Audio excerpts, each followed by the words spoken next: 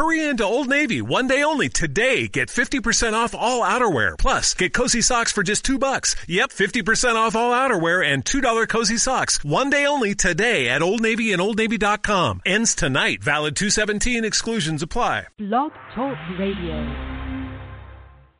You know, every time I speak, I want the truth to come out. You know what I'm saying? Every time I speak, I want to shiver. You know, I don't want them to be like, they know what I'm going to say because it's polite. They know what I'm going to say. And even if I get in trouble, you know what I'm saying? Ain't that what we're supposed to do? I'm not saying I'm going to rule the world or I'm going to change the world, but I guarantee that I will spark the brain that will change the world.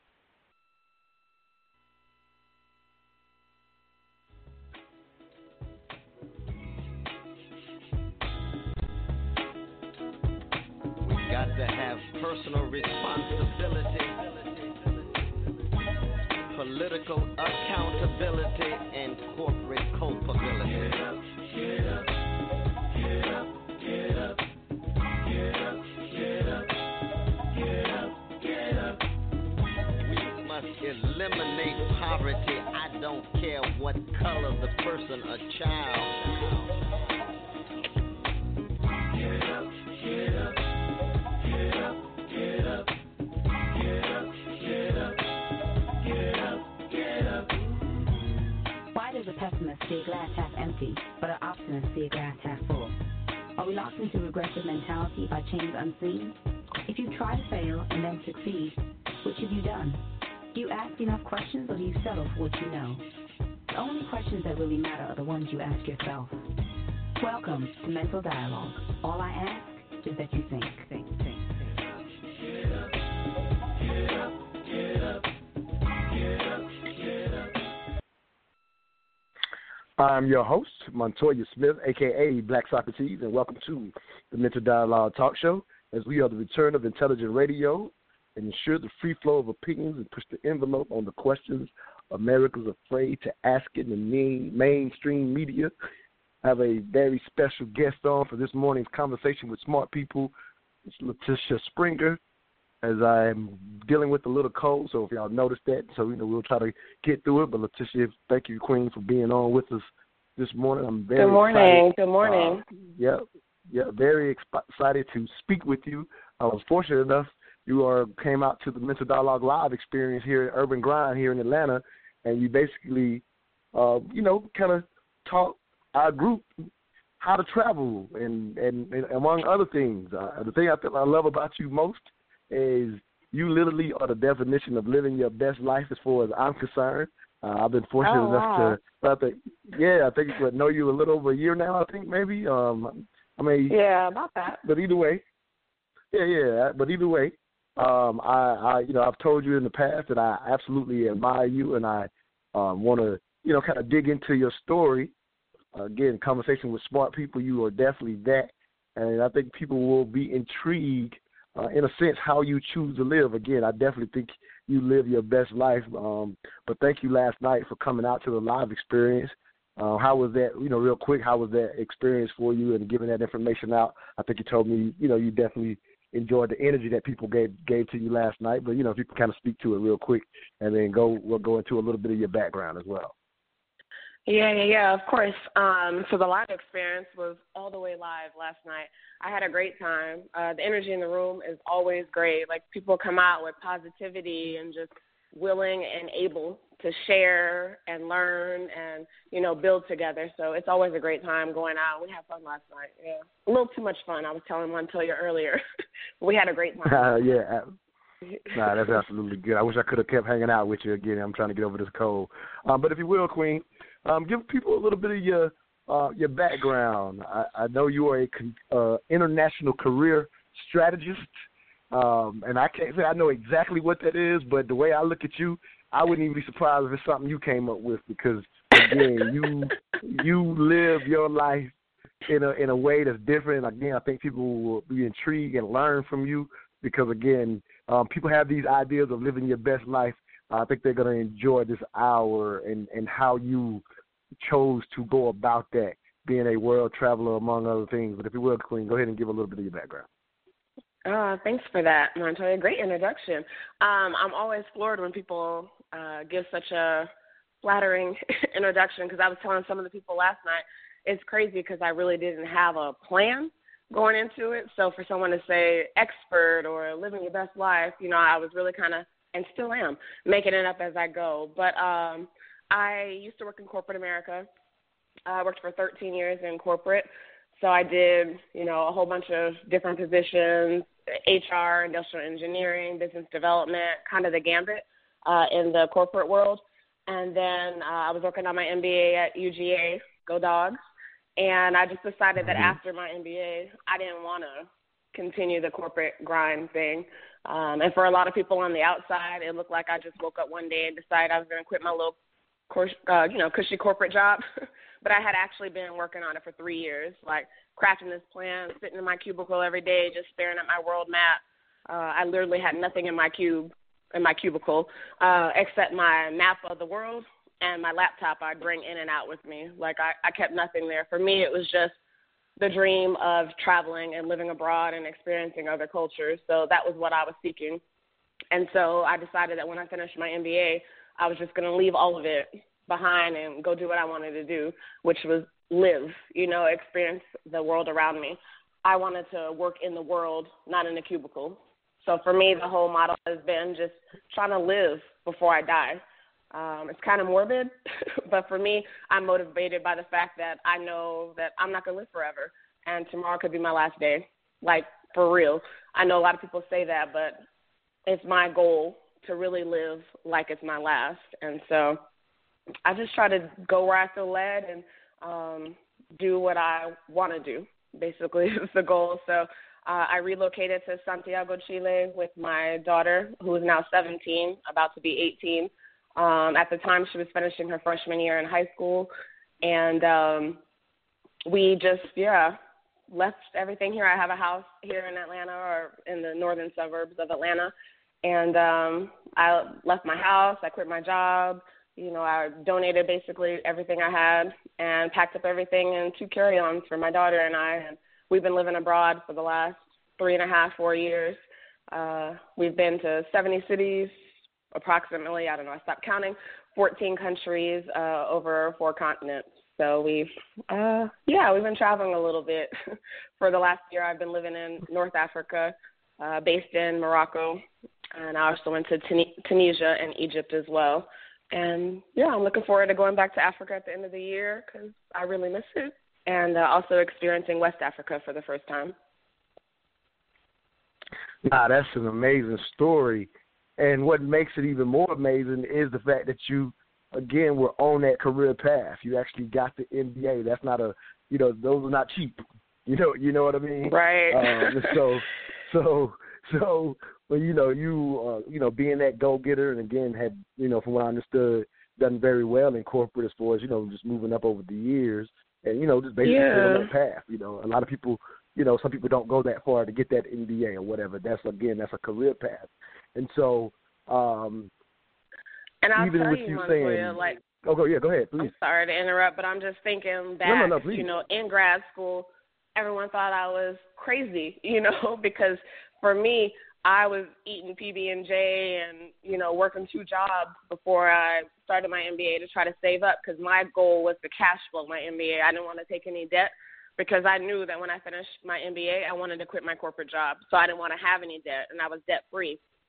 And I wanted to get my MBA, but I didn't want to acquire any debt. So for a lot of my the people in my cohort, they thought I was nuts. How can you – I ended up paying $51,000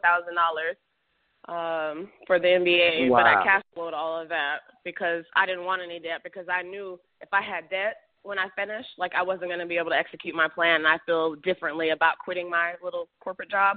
And I say little. I know that's terrible, but it's not. It wasn't little. I turned down, a few 6-figure job offers because I was just at the place where it didn't matter. The money didn't matter. There wasn't enough money that they could offer me that was bigger than this idea of living that I had in my head. So there wasn't enough money in the world. Oh man, this is a beautiful story. We're gonna go to our initial quick break. When we come back, I want to let people know how you figured out how to even do this? Like you said, to a certain extent, it wasn't necessarily a plan. 2 carry-on bags. You grabbed your daughter, and y'all figured it out. Been to all these countries or whatever. But from what I understand, you've become super efficient with how to travel around the world in the best manner. And again, that's some of the things that you shared with our group last night. And we'll go ahead and talk about an upcoming trip that any of our, some of your listeners, some of our listeners out here, they might could take advantage of a trip that you have, because you try to help others live their best life as well. As much as you're going to do this pretty much until you leave this earth, this is what you'll be doing. You actually get a lot of joy out of showing others how to do it as well. So we'll go to a quick break and go to a quick break, and we'll come back and get into how others can travel the world probably for a lot less than they ever imagined. We'll be right back. You're listening to the Mr. Dialogue Talk Show, where all I ask is that you think. Are you ready to finally have a solution to your credit problems? Are you tired of high interest rates, loan denials, and high security deposit requirements? Whether you're looking to buy a home or car, or you're looking to improve your credit score for other reasons, we can help you permanently stop embarrassing credit card application denials, even if you've tried everything. We'd like to introduce you to Exodus Credit Repair. Exodus Credit Repair is a unique blend of financial services that help you address your spending, debt, financial knowledge, and most importantly, your credit score. For more information for Exodus Credit Repair, contact them at exoduslifechange.com or call them directly at 678-580-1756. Again, that number is 678-580-1756. Welcome back to the Mr. Dialogue Talk Show. This morning's conversation with smart people. First hour guest, travel expert, as I say. Again, I know you say you always messes with you when people say that, but you are definitely that. And again, thank you for being with us this morning, Queen. And like you said, you left corporate America and started traveling the world, and you've become very efficient at it, and you shared that with some of our members last night. And so for anybody out there listening that says, wow, what she just said sounds amazing, and there's plenty of people who have that pull in life and never really ever take that step. And but again, a big part of the reason why you like to show others, because quite often they find out the possibility is right there before them and they didn't realize it. So to a certain extent, what are people's, in a sense, myths with the idea of living out of a bag for months on end and traveling the world? Like what are the biggest myths out there that people typically think, or kind of put a block on their own mind for why they can't do it, and actually they're just completely wrong about that, if you will? Yeah, and there are actually a lot of myths. That's one of the things that throws me off too, because people always say, "Oh, I wish I could do that," or "Man," and I'm like, I'm a single mom. Like, if I could do it, anybody can do it. I don't feel like I did anything really special. It's just a choice. When you decide that you want to do something, you decide that you're done, you make a move and you do differently. So for me, it's really just about making a decision and then executing on that. And we were talking last night, actually, at the live event, that the biggest thing that I think that will let hold them back, first of all, is a lot of fear. And it's going to sound really hippie, but I am a ratchet hippie. So people don't trust the universe. The thing is, once you're going, you decide where you're going to go and you take one step in that direction. The universe has your back. You know what I'm saying? And things just kind of work out. I didn't set out to be living abroad for 4 years like that. I didn't really have a plan, period. Like, I didn't even have anywhere to live in Santiago, Chile when I first decided that's where I was going. So I can't say I had a fully developed plan. But the thing is to make a decision, commit to that decision, and then make a step in that direction. And then everything else just kind of works out. I think we don't believe in ourselves enough, and we certainly don't believe in the universe enough. And so that's one of the things I try to, as an international career strategist, and yes, I did come up with that myself, Montoya. I don't know if anyone else is doing this work, but for me, I'm super passionate about helping people design a life, beyond borders and other perceived barriers. I think people need to accept that a lot of that is in their head. There are a lot of opportunities outside of the U.S. We have this idea that, once we leave the U.S., everyone is, living in poverty and, no running water, and everything outside of the U.S. is a third world country. And that's just not true. There is good living outside of the U.S. And I think people need to get over the fear, the idea that everywhere else is a third world country. And so they're going to have to downgrade their life if they leave the U.S. That's just not true. I had a great life abroad, and I miss it every day, I promise. We were talking last night about the fact that outside of the U.S., in a lot of places, your apartment comes without a maid or a housekeeper. I had an apartment downtown. I actually lived in Oujda on the eastern coast of Morocco, bordering Algeria. Like, I could see the Algerian mountains from my bedroom. Wow. I lived downtown. I had Wow. a 2-bedroom, 2-bath. My rent was $200 USD a month. Internet was $10 a month. My cell phone was $5 a month. Currency exchange is real, and we don't give that enough weight. There's a lot of job opportunity. There's a lot of opportunity for good living. Once people just get beyond the fear, and maybe even for some people, the price of the plane ticket, I think deters a lot of people as well. But once you get beyond that, there's a lot of opportunity out there.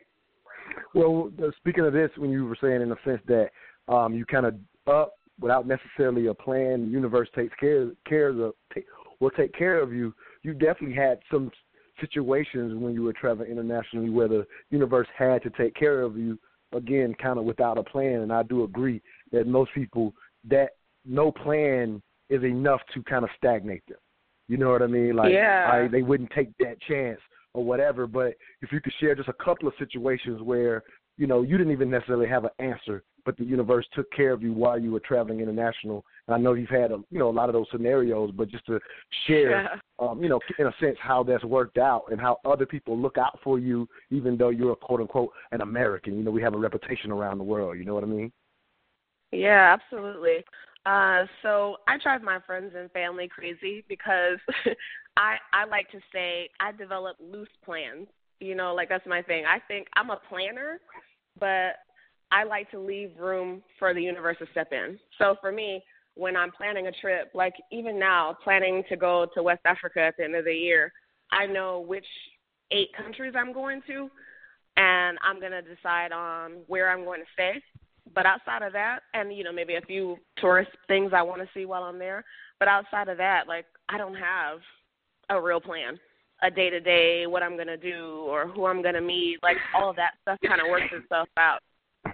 And so while living abroad, I really feel like I could say the last 3.5, 4 years has been just the universe, because like I said, I never had this plan.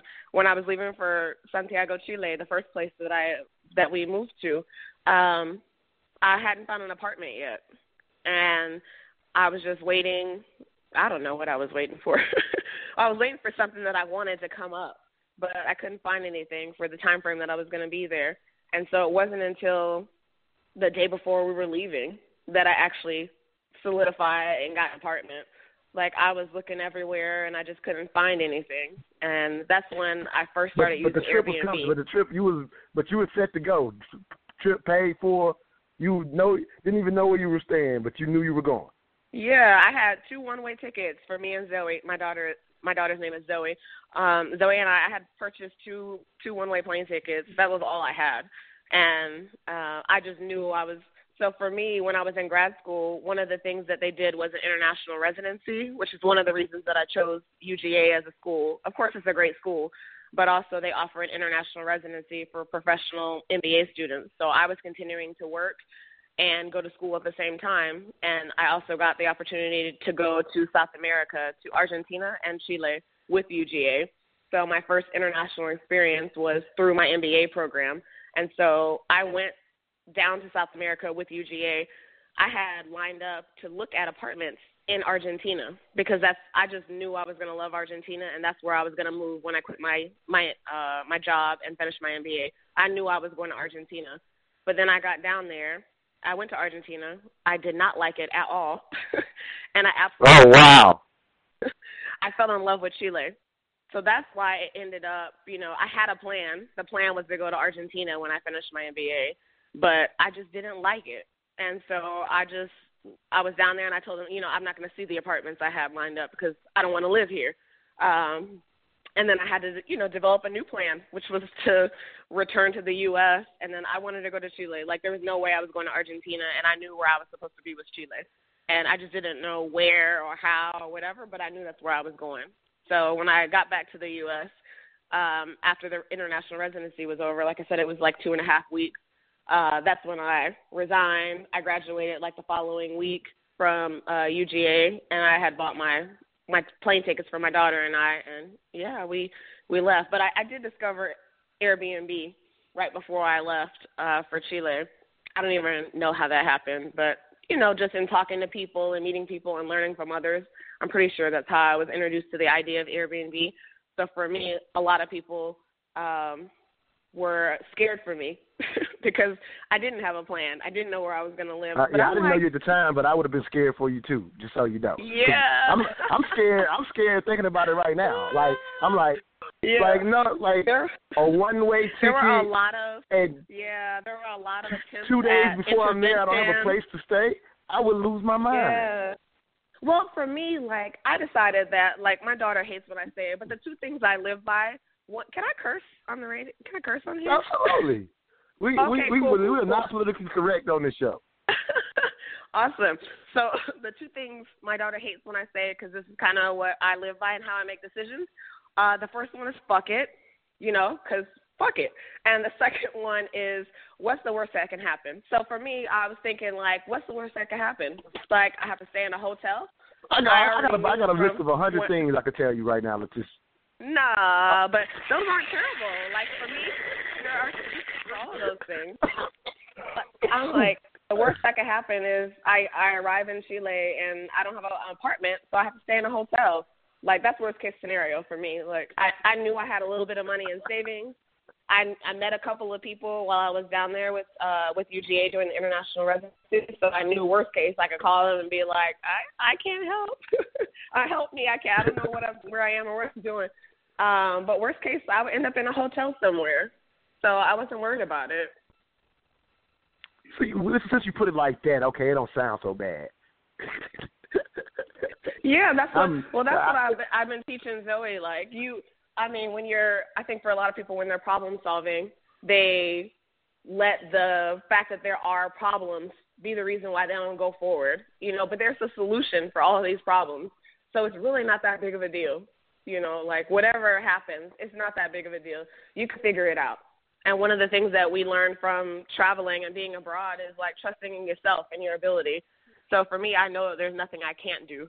I mean, I've been detained by an undercover cop, crossing a border. I don't know, been pulled over for bomb threats. I was in Turkey right after the bombing in the airport. So you just scared anybody that was thinking about probably doing what you do. You just scared them. They're not going to do it now. Well, they should I'm hoping that I just encourage them to trust themselves, and trust in the universe. That shit works out. So how did you survive the border? How did you even survive that? So, survive it. I laugh that shit off. It's just not that big of a deal. It was scary in the moment, mostly because I didn't know what I did. But come to find out, it was in Morocco. In Morocco, there are actually 2 colonies that are still Spanish colonies. So they're in Morocco, but they're Spanish territories. And while I was living there, on a tourist visa. So that gave me 90 days to live in Morocco, and then I had to cross a border somewhere to extend my tourist visa to continue to live there. So one of the places I chose was Melilla, Spain, which, again, it's in Morocco, but it's Spain, a part of Spain. So you actually walk across that border. And so I'm thinking, this is a cool-ass experience. Who walks across a country border within a country? I never even heard of this shit. So I'm damn, I got to get a video. I got to put this on Instagram. So as I'm doing my video, walking across the border, someone comes, a guy is walking up towards me, motioning for me to come to him, like, come here. And as a foreigner and in Morocco, the dudes are, I won't say aggressive, but they love a little chocolate and they make sure you know it. And so I was just used to people calling me and telling me to come here and, oh, Queen, and, Mother Africa, So for me, I was like, no, I'm not interested. No, thank you. Like, I'm shooing him away. Like, I'm not going to talk to you. And I just kept walking and shooting my video. And then he, like, came up and held my two arms, like, no, you don't understand, basically. But he didn't speak English. He only spoke a little bit of English, and I speak shwiya Arabiya, a little bit of Arabic. So he was trying to tell me, and I speak a little French, but so he was telling me in French that he's a police officer, I need to stop. And then I was like, no. And I told him to show me some ID, and then he showed me his badge. I was like, oh, okay, this is, like, legit right now. I'm actually being detained. And then he told me to give him my phone. Was your daughter with you? Yeah, she was, but that's kind of a long story. She was already. Okay, I'm sorry. You don't have to interject. You don't have to interject that. No. I was just wondering if you were by yourself or with her. Yeah, I was just wondering. But you go ahead and finish it. I'm sorry. It's because she had already been detained, crossing the border, trying to get into Spain. She was trying to get into Spain. We were actually traveling with two other expats, one's from Seattle and one's from Chicago. We met them in Morocco. We were teaching at the same English school. So I was actually doing a border crossing. We call it a border run, like a visa run. I was doing a visa run with two other expats that were living in Morocco with us as well. So those two people and Zoe were already detained trying to get into Spain, and because they had some issues. One of the people had issues with their ID. So Zoe was with them on the Morocco side, and I was coming from Spain because I speak Spanish. So I was trying to help them understand what was happening on the Morocco side in Spanish. Right. It's kind of a long story. But Zoe was with me. Anyway, the guy went through my cell phone, and he told me, like, I needed to delete the video crossing the border. So he wanted to see my phone. Right. He looked at all my pictures and made me delete the video that I made walking across the border. They might have thought you were an international spy, Letitia. Exactly. I've been accused of a lot of things. So international spy was just a new one for me. And he made me delete the video. But you know how it goes into your deleted folder, but it wasn't permanently deleted. So I was like, okay, I'll delete that. But it was still in my folder, and I just restored it after I crossed over. And then I posted it on Instagram. So that video's on my Instagram of me walking across the Spanish border in Morocco, because I definitely had to document that because that was just cool as hell. I've never heard of a country within a country. So I was looking forward to that. But it worked out. It's going to work out. Like you say, you don't even worry about it.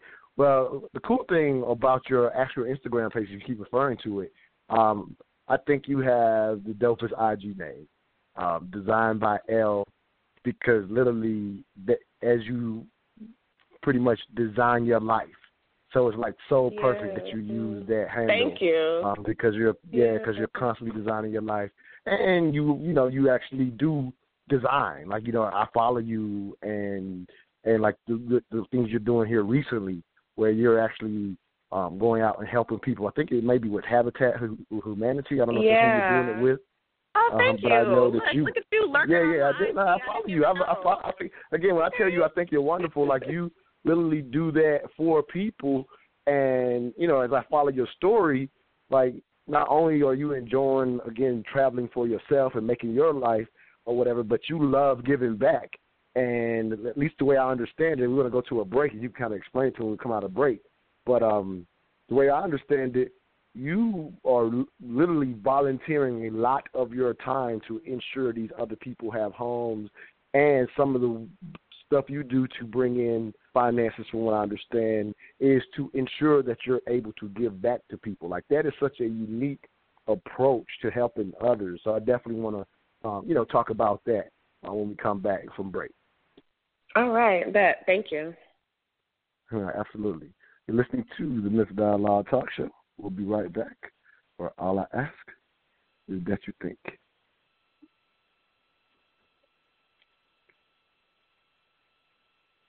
yeah, baby. I'm living my best life. Ain't going back and forth with you now. I'm living my best life. Ain't going back and forth with you. I'm living my best life. Ain't going back and forth with you now. I'm living my best life. Ain't going back and forth with you. You got a lot to be smiling for. So what the you be wildin' for? Come on, I get my grin on. I'm smiling, cause I always get my win on. I've been on so many different stages. Graced the cover of 100 magazine pages. Made people smile everywhere that I went. I even put it on the first black president. It's evident I'm hot as a crock pot. With a big ass smile like Mr. Hot Spot. You got a lot to be smiling for. So what the you be wildin' for? Welcome back to the Mental Dialogue Talk Show. I'm your host, Montoya Smith, a.k.a. Black Socrates. Special guest for this morning's Conversation with Smart People. First hour guest, Letitia Springer. If you're out there waiting for the top of the hour, Mickey Dalton will come on in the next hour. Queen, I thank you again for being with us as we're kind of peeling back your life abroad.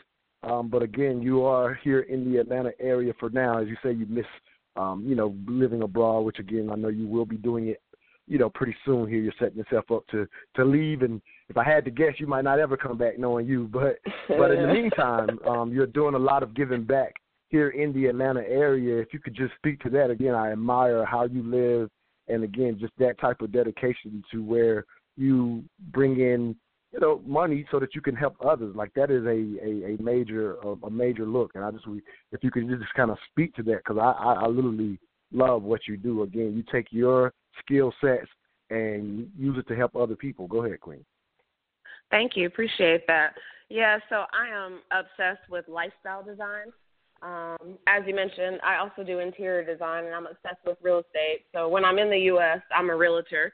So I do work with Keller Williams. I'm a Keller Williams agent, and I work in real estate. And I also do interior design. And I'm also an Airbnb host. So these things for me all are in the real estate realm, and they all stem from, again, my travels. Like it's all connected. Because one of the biggest things I learned about myself and about the world is the human aspect.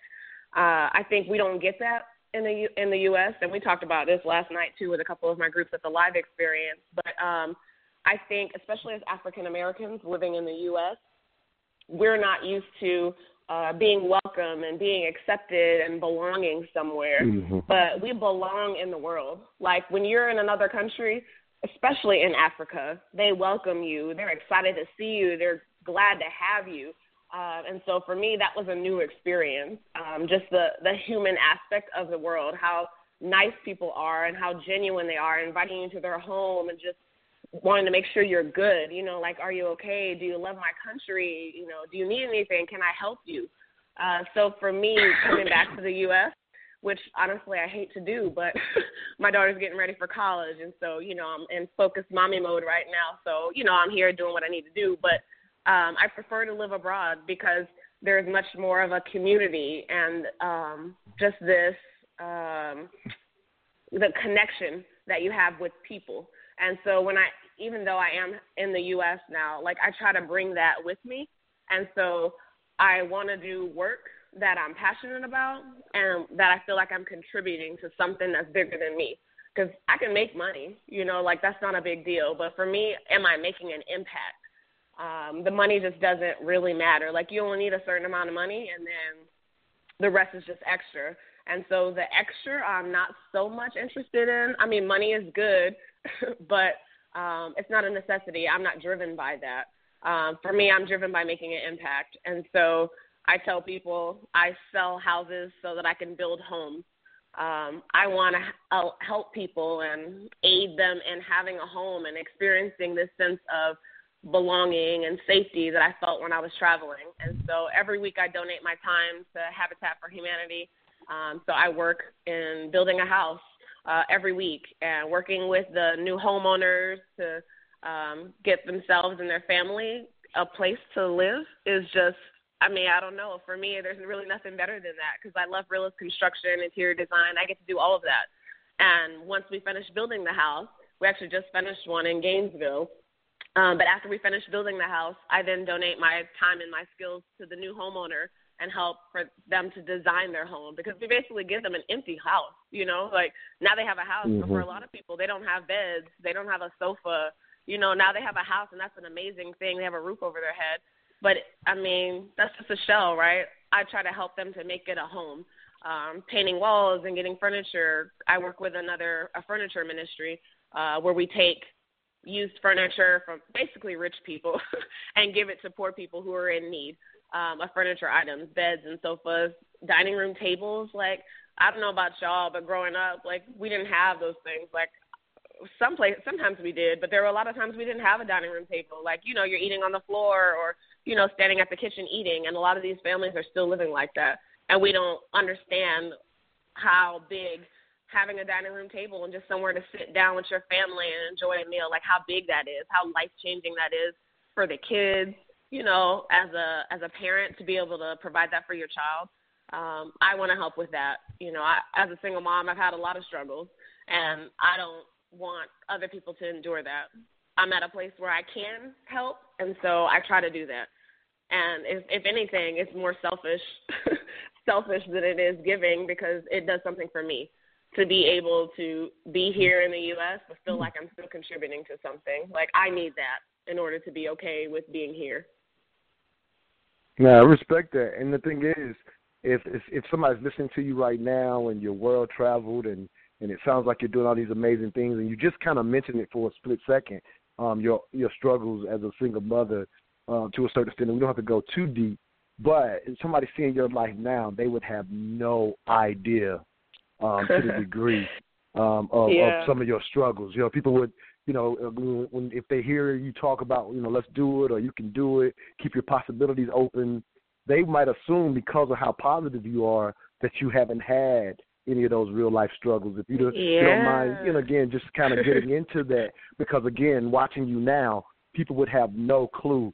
You know, you've seen the worst of it. At least from what I've come to know and learn about you. You know, in the past year or so. If, you know, again, just kind of mention that, because, again, you are a testimony, and, you know, sometimes it helps for people to know, hey, I was, you know, I was in the same position as you, or I've had this same experience, and now I live this way. So if you could just share a little bit of that, just to make it relatable to somebody who right now may be going through things, you know what I mean? Or they're like what she's saying sounds good, but they can't imagine it for themselves right now. You could just kind of speak to that. Gladly, actually, because one of the things that frustrates me the most is that people just assume that I have a sugar daddy. Like, that's how I'm able to travel.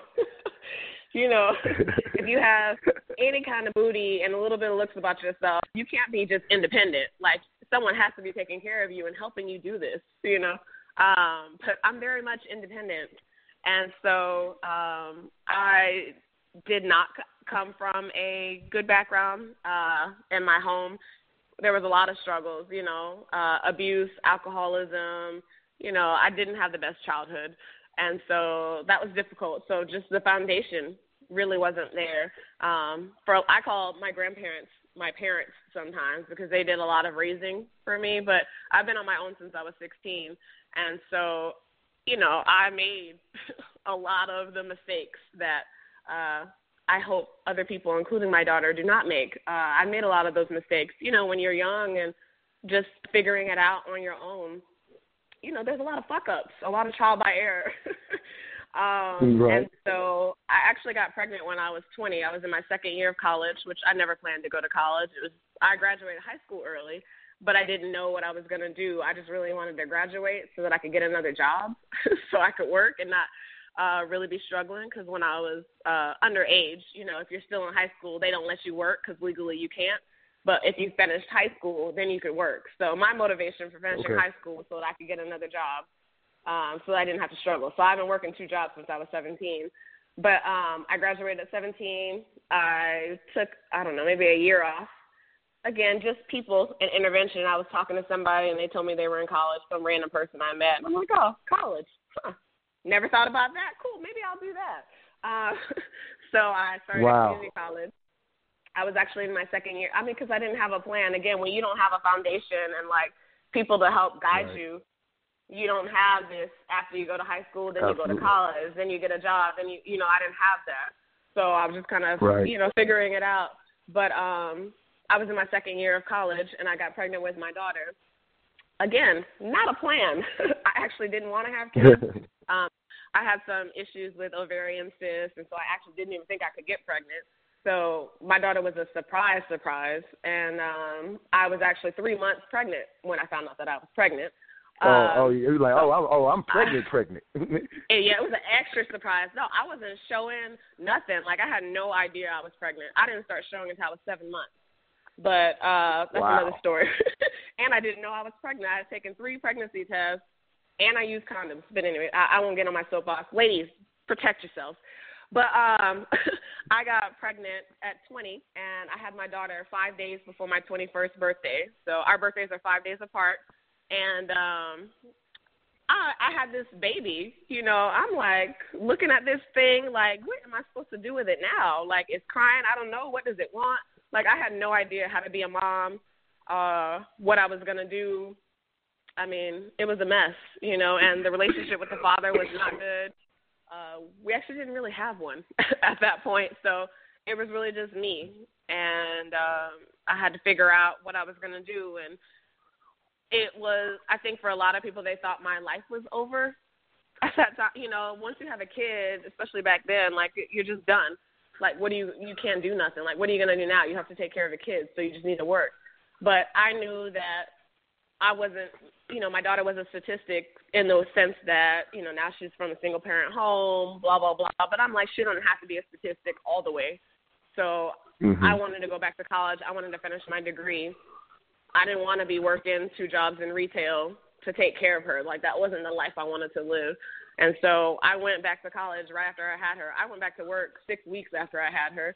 And then I started college. I moved to Jacksonville, Florida, because I had an aunt who I had never met, but I didn't have anywhere to live. I didn't have a car. I didn't have a house. And she said, you can come live with me, because my grandma told her that I was trying to go back to school and, you know, I wanted to do something with my life. And so she said, you can come live with me. That. Yeah. Nice. And so she let me live with her. I stayed there for like 3 months. I got a job at UPS unloading trucks at midnight. So I went to work at night. I would put my daughter to sleep around 9-ish p.m., and then I would go to work from like 10 p.m. to 4 a.m., and then I would go home, sleep for a little bit, wake my daughter up, take her to daycare, and then go to school. And so I was living on like 2 hours of sleep, like legitimately. Wow. I remember taking naps in my car in between classes, like just being exhausted. But I wanted to finish my degree because I wanted my daughter to have a different experience than what I had. And I wasn't going to accept that just because I had a kid, my life was over. And I tell moms this all the time, and I love meeting dope-ass moms that are actually still living, even though they're parents. Like, we use that as an excuse all the time for why we can't do stuff, why we can't travel, why we can't, you know. The reason you can do it is because you have a kid. Like, that's the reason you should do it. You need to be better for your kids. Like, yes. I wanted my daughter Absolutely. to look and be like, she did it, damn, I don't have no excuses. And I tell people that all the time when they look at me and want to tell me, like, dang, I wish I could do what you're doing. I'm like, if I can do it, you definitely can do it, because I shouldn't have been able to do it. You know, like, there's... And what you're talking about right now is very vital from this standpoint, is experiences for your children. So, generally speaking, when you think about, you know, maybe certain areas of our community where some of our children sometimes in the African American community, in some areas, sometimes they don't get a lot of exposure to different experiences. But I remember one time putting up a post on Facebook that, you know, traveling to go see the ocean is just gas. You know what I mean? And so what happens for those with means, typically the difference is that they're able to provide their children with experiences. But if you think about it and go hard and, like you say, figure it out, you can provide experiences, and at the end of the day, you figure out that it doesn't take a lot of money to do even what you're doing. And so we're going to go to a quick, so we're going to go to a quick break. When we come back, I want to get into not only, in a sense, how you are able to be so efficient, and also share about this upcoming Morocco girls trip to Morocco. So again, for any of our listeners, they can follow you and might join y'all for y'all. I think you're trying to take 30 ladies with you or something to that effect out to Morocco girls trip. Here in the fall. So absolutely. So let's go to another quick break. When we come back, we'll let people know how they can be a part of the girls trip coming up. You're listening to the Mental Dialogue Talk Show. All I ask is that you think. LNG Technology Services, we are your industry leader in aircraft and heavy equipment repair services. In commercial business for over 15 years, LNG technicians have over 150 years of equipment-specific knowledge and are known industry-wide for returning worn out, broken, and overused ground support equipment back to the user in working better than new condition. For a service job done right at a value unparalleled in the industry, contact LNG Technology Services at 478-781-4860. Again, for a service job done right, that number is 478-781-4860. LNG Technologies is a Mental Dialogue Gold member and proud sponsor of the Mental Dialogue community.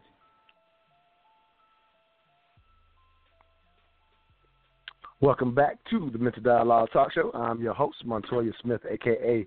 Black Socrates. This morning's conversation with smart people, Letitia Springer, is with us this morning, Queen. Thank you. I've been enjoying the conversation very much this morning. Good morning. But if somebody's out there listening and saying, you know what, I do need to provide my child an international travel experience, and they're like, but I just don't know how to do it, or they all might think in their head that they know they can't afford it, like they just assume that.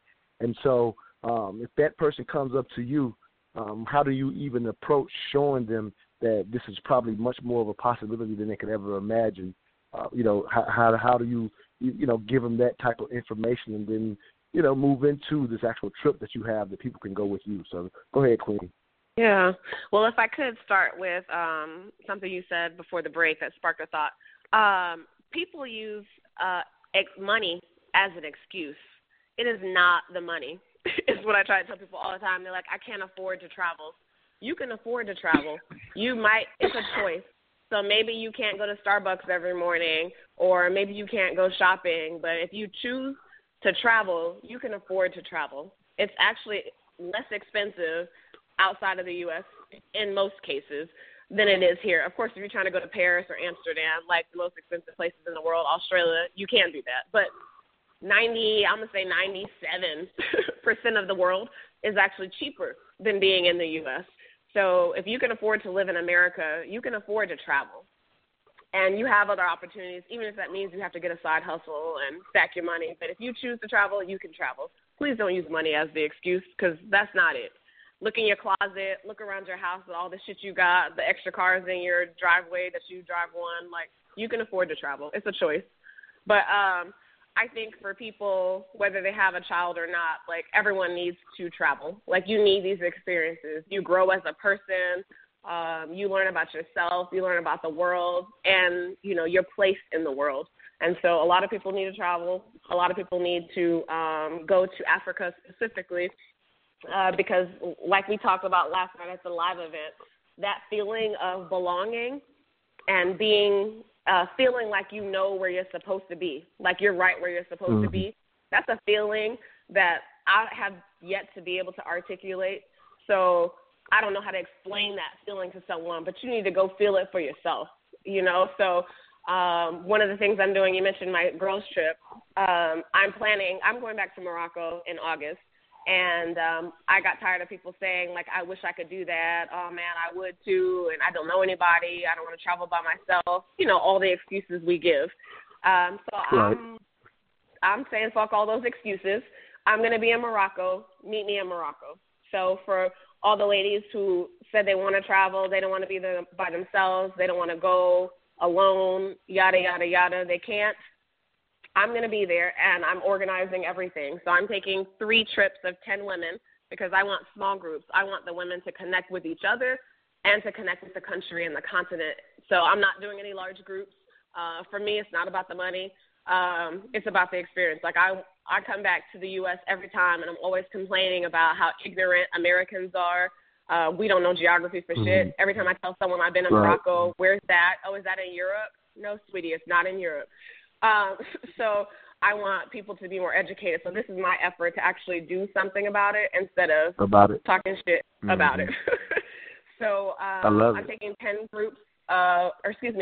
groups of 10 women, 6 nights. We're going to Marrakesh, Morocco, as well as 6 nights in the Sahara Desert. And so that's in September. The first trip is September 11th, and then we're doing September 18th and September 25th.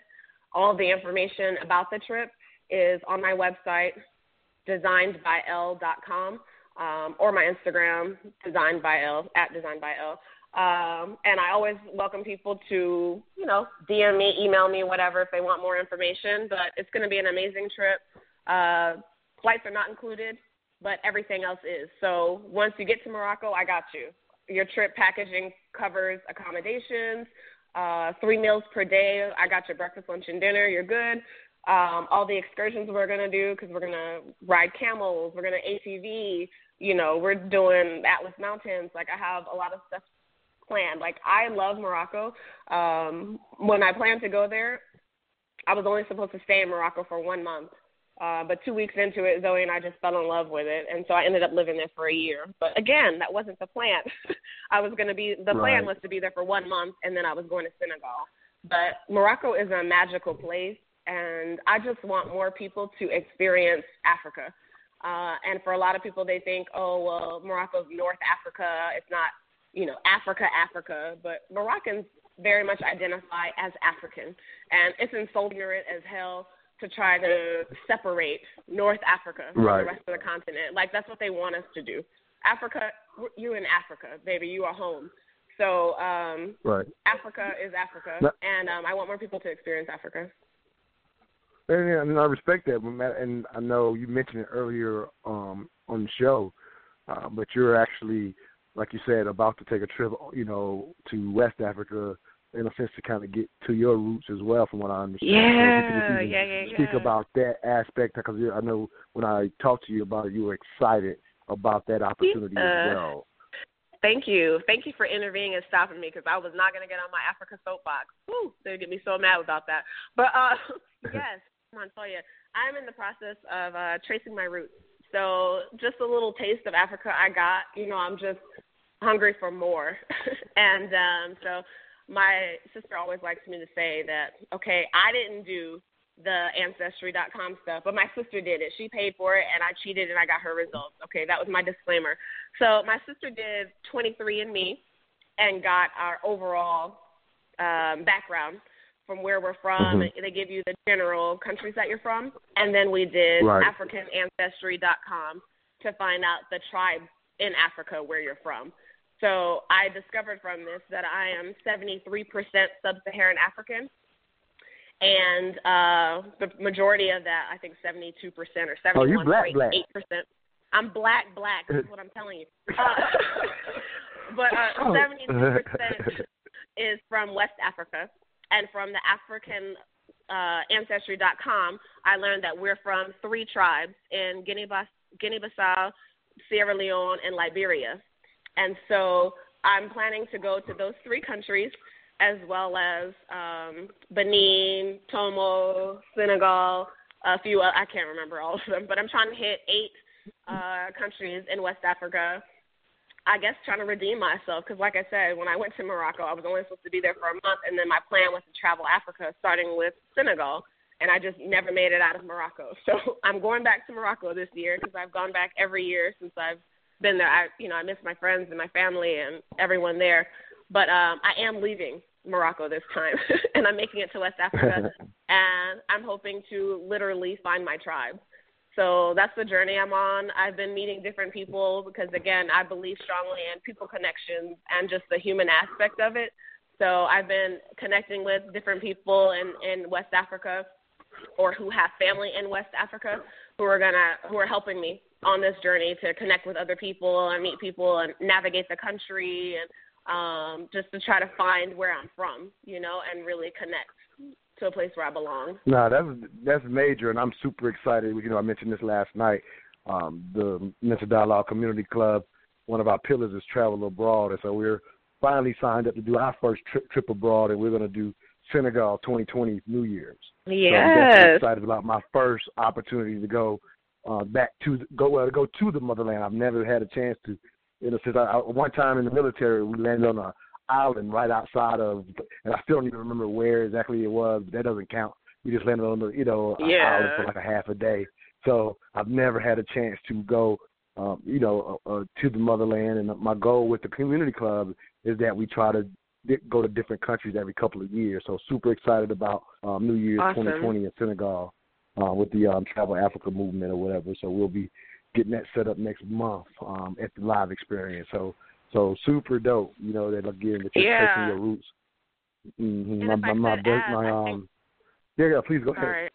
A lot of people don't realize it, but this year 2019 has been named the Year of the Return. This is an initiative by Africa to commemorate 400 years since the first slave ship landed in North America. Mm-hmm. And it's also a call to action for the diaspora to return to the continent and reconnect with the continent.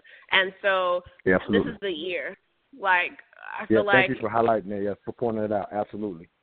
Yeah, the sister that we're doing the Senegal trip. Year, I don't care. Do it next year. But Right. Yeah, but the sister that we're doing the Senegal trip, that's the one that she's highlighting, that specifically that one in the summer, because they're doing a big, I guess, all type of festivals and all type of things throughout the continent or whatever. And so she's definitely encouraging people to like I said, the Year of the Return. So thank you for highlighting that. Because if you haven't heard, you need to know.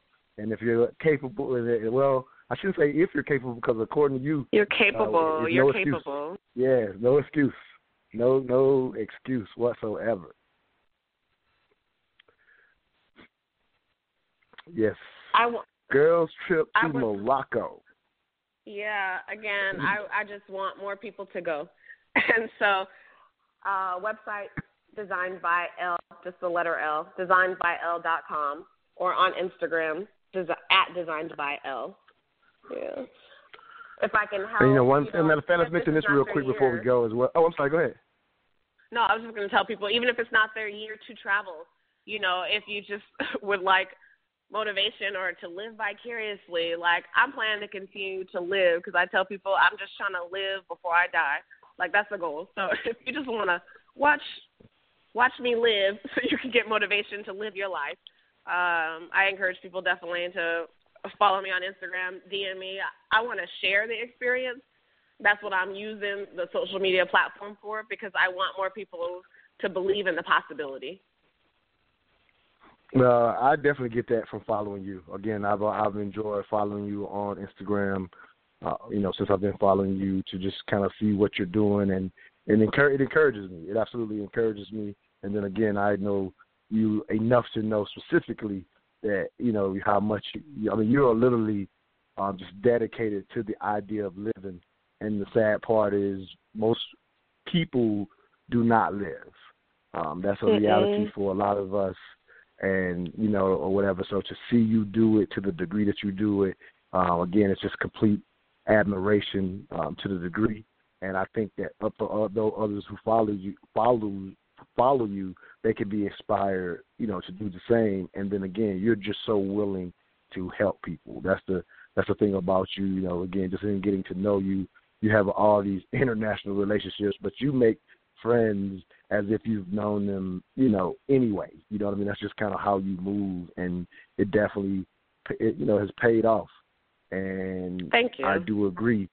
Yeah, I do agree that to a certain extent, there's, as Americans, there's limits, and then specifically in the African American community, in some cases, we are just less exposed, and so it's no longer necessary. In the information age. The ability to do it, even the idea of, just Airbnb, like that concept. There are people who are afraid of that concept, and it's so much cheaper than living in a hotel. But some people will still pick a hotel because they couldn't imagine, I'm going to go to a country and stay in somebody's house I never met in another country. Actually, I got Brother P.F. You want to get in. I know it's time for you. Let's get you off the air. Let me see if you want to say something before you go. Brother P.F. Yeah. Hey, what's up, brother? I remember him. I got about 30 seconds with Letitia. I don't know if you got something for her, but I'm going to let you jump in real quick before we let her go. No, I was going to say hello to Letitia, but I was going to speak on some opportunities for those who are interested in looking into the tourist business over in Central Africa. But you don't have enough time, so I guess I'll just hang on until you come back. No. You can go ahead and get them out. I'll just check with her to see if I know she has. I don't want to keep her running around. You could definitely there's some opportunities in Zambia. I want to hear this. Share. There's opportunities go ahead, in Zambia. She wants to hear it too. Yeah, there's some opportunities in Zambia, Central Africa, right there above Zimbabwe. And for those who want to really, take it to the next level, the possibility you would have to plot your visitation sites. You might want to get into accommodations so that you can control that, the transportation. A group is going to be meeting in Texas in the next few months. If somebody was interested in attending that and getting some further details, but those tour groups possibilities is a wide open. You think about how the Patels, the Indians, got started in accommodations in the United States to the point where they own 28,000 hotels and motels and a business about $130 billion a year. So wow. That's what you're looking at over there. Yeah, thank you for sharing that. That's the thing I tell people all the time. There are a lot of opportunities abroad. It's not just in the U.S. And whatever job you have in America, that job exists outside of the country. And if it doesn't exist, that's just another opportunity for you to create it. But there are a lot of opportunities outside of the U.S. And another thing too, I love it. That works well is health retreat. Know how people will go to these retreats here to get off of addictions and so forth. Well, the same thing could be done there too. You're talking about a particular clientele, but those health retreats that you could have in an African country set up, where you have the atmosphere, you have the. I love it. Thank you, Brother Piuk. I've actually got to get my next hour guest on, and Letitia, you have been wonderful this morning. I appreciate you. Yay. And again, what is it? Designedbyl.com. Did I say it correctly? You did. Designed with an ED. Designed by L, just the letter L.com, and Instagram at designedbyl. All right. And if you will, send me a direct message, and I'll put it up under the replay as well. Thank you, Brother Pianki, for those opportunities. Let me go to Thank our you for having break, me, and we'll Montoya. come Great back time. with. Absolutely. We'll come back with Brother Mickey Dalton, CEO of Square Biz Entertainment. We'll be right back. You listen to the Mental Dialogue Talk Show, where all I ask is that you think. My name is Montoya Smith, a.k.a. Black Socrates. I am the owner and facilitator of the Mental Dialogue Community Support Group, focused on practical solutions and the collective thinking of the Black community. We do that one of two ways. Every third Friday, 7 p.m. at Urban Grind, or Saturday mornings, the Mental Dialogue Talk Show, 10 a.m. to 12 p.m. Eastern Standard Time. Contact us at mentaldialogue.com or on Facebook at Mental Dialogue. All I ask is that you think.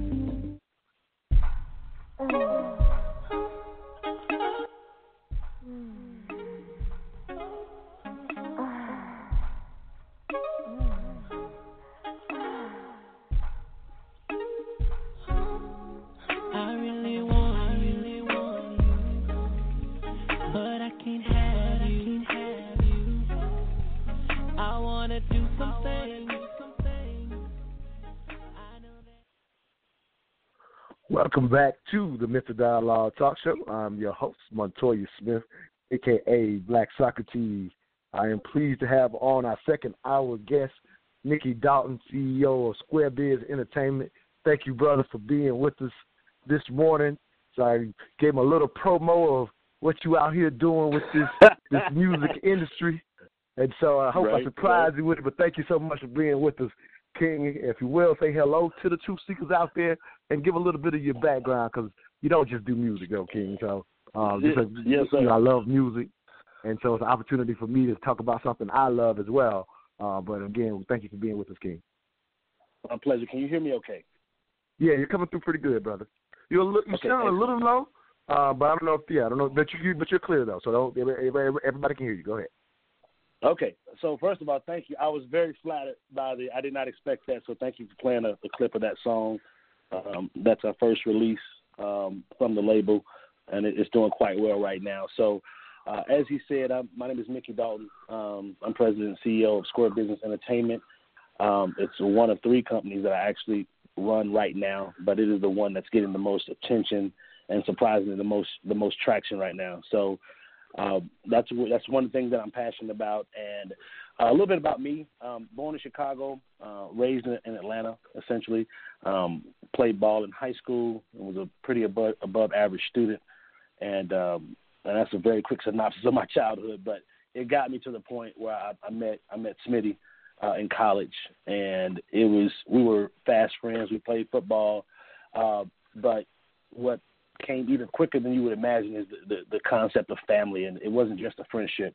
Me, Smitty, and I would say probably at least all of our Academy brothers for sure. It's like almost like a fraternity, but in that class and in that group, I would say a good dozen of us where it was just ride or die. And one of the most fulfilling aspects of my young adulthood that really taught me a lot of values that I still embrace today, just about loyalty and understanding what a true brother and a real friend really is. And, played ball at the academy, did some things there, and then left the academy for a number of reasons. And one is trying to chase my original childhood dream of trying to get into the NFL as a 5'7" cornerback, and realized that didn't work. Wound up finishing up at the University of Northern Iowa. A couple of conference championship rings on my belt, an MVP of a bowl game about 20-something years ago, and but knew that chapter was over when it was over, and went into corporate America right out of college. They moved me down to Dallas, and I've been there ever since. So IBM was my first job out of college. They moved me down, and that started my career in sales from an entry-level inside sales rep to outside sales, and then into management and leadership roles where I was able to bless a lot of other people with opportunities that wouldn't have, most likely may not have gotten a chance to do so and change their lives. After doing that for 20 years. No, I love that. Yeah, I'm sorry. Go ahead. No, go ahead. Finish up. No, please finish up. Well, briefly, just after 20 years of that. Yeah, finish up. No, please finish up. Go ahead. Yeah, it just became very clear to me that I had dreams and things that I wasn't fulfilling. I was fulfilled in one sense, but I knew that I felt like God had more for me, and I felt like my skill set was such that I could do more for myself. If I can go run a $25 million book of business for a Fortune 500 company, I can make $1 million for myself. That was really my mentality. It's like, it's time to do it, and I did it. And so we're in that right now, and this is my first interview I'll say my first music industry interview. So this is my 60 minutes Bradley moment. Katie Couric, this is what you want to be right now, brother. So thank you, and definitely a shout out to you for the platform and challenging people to think. And I support you and I love you dearly. But I'm ecstatic about what you're doing, and just you allowing me to do this is very, very. I'm very grateful. Thank you. Well, the beauty, man, is, again, this is our every third Saturday. This is a series, conversation with smart people, and you've, as you said, an above-average student, and as you said, we made lifelong friendships at the academy, like none other. That's the greatest thing that we took from that place, right? Is the friendships, absolutely, specifically. You know what I mean? Absolutely. Like you said, to the extent that even, like you said, as you when you left, we still made sure. I got all the fellas together and said, "Hey, Mick, we want you to come to graduation, man. Let's make sure you get out here." You know what I mean? Right. We did a reunion in 2004 where everybody came to Dallas. Absolutely. That 4th of July weekend. So yeah, we keep in touch. Not as often as I'd like, but that's the beauty of it. We don't have to talk every day to know where we are. So yeah. Nah, man. This is, like I say again, lifelong friendships. To the extent. What I wanted to highlight is, you said you spent a number of years in corporate America because, again, as you said, you're moving into this thing to do it for yourself. And that's always a scary prospect because, like you said, although you knew you could run a $25 million book a business for another company or whatever, now it's all on you. But before we get into what you're doing now, can you maintain what we learned, like you said, those values to the extent that when you were moving up, you as an African American, you ensured others got opportunities specifically because that's a hard world to navigate for a lot of people, and some people do it kind of strictly with themselves in mind, if that makes sense, because it's easy to get wrapped up and just look out for self. Like, that world is built for it to go that way. And you kind of stayed dedicated to ensuring that you didn't just move up and alone by yourself. So that's something that I want you to speak about before we jump into, you know what I mean, what you're doing now on your own, but just even talk about some aspects of how difficult it is for maybe somebody out there listening that's in corporate America, and maybe they're being torn between, I can look out for self or can I look out for this other person? Because sometimes there's these accusations within our own community that we don't always do that from time to time. So if you could just kind of speak about what that was like during your years in corporate. So I am one of those accusers. I feel like we don't do that enough.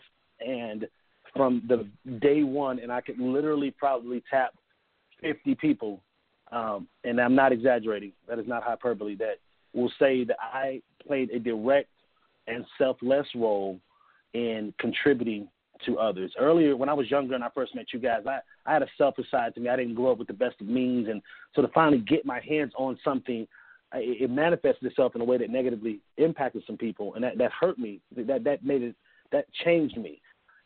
But with that, having gotten into one of the biggest companies in the world straight out of college, I would ascertain knowledge, and it was not even a choice. It wasn't even a thought process on should I do it or not.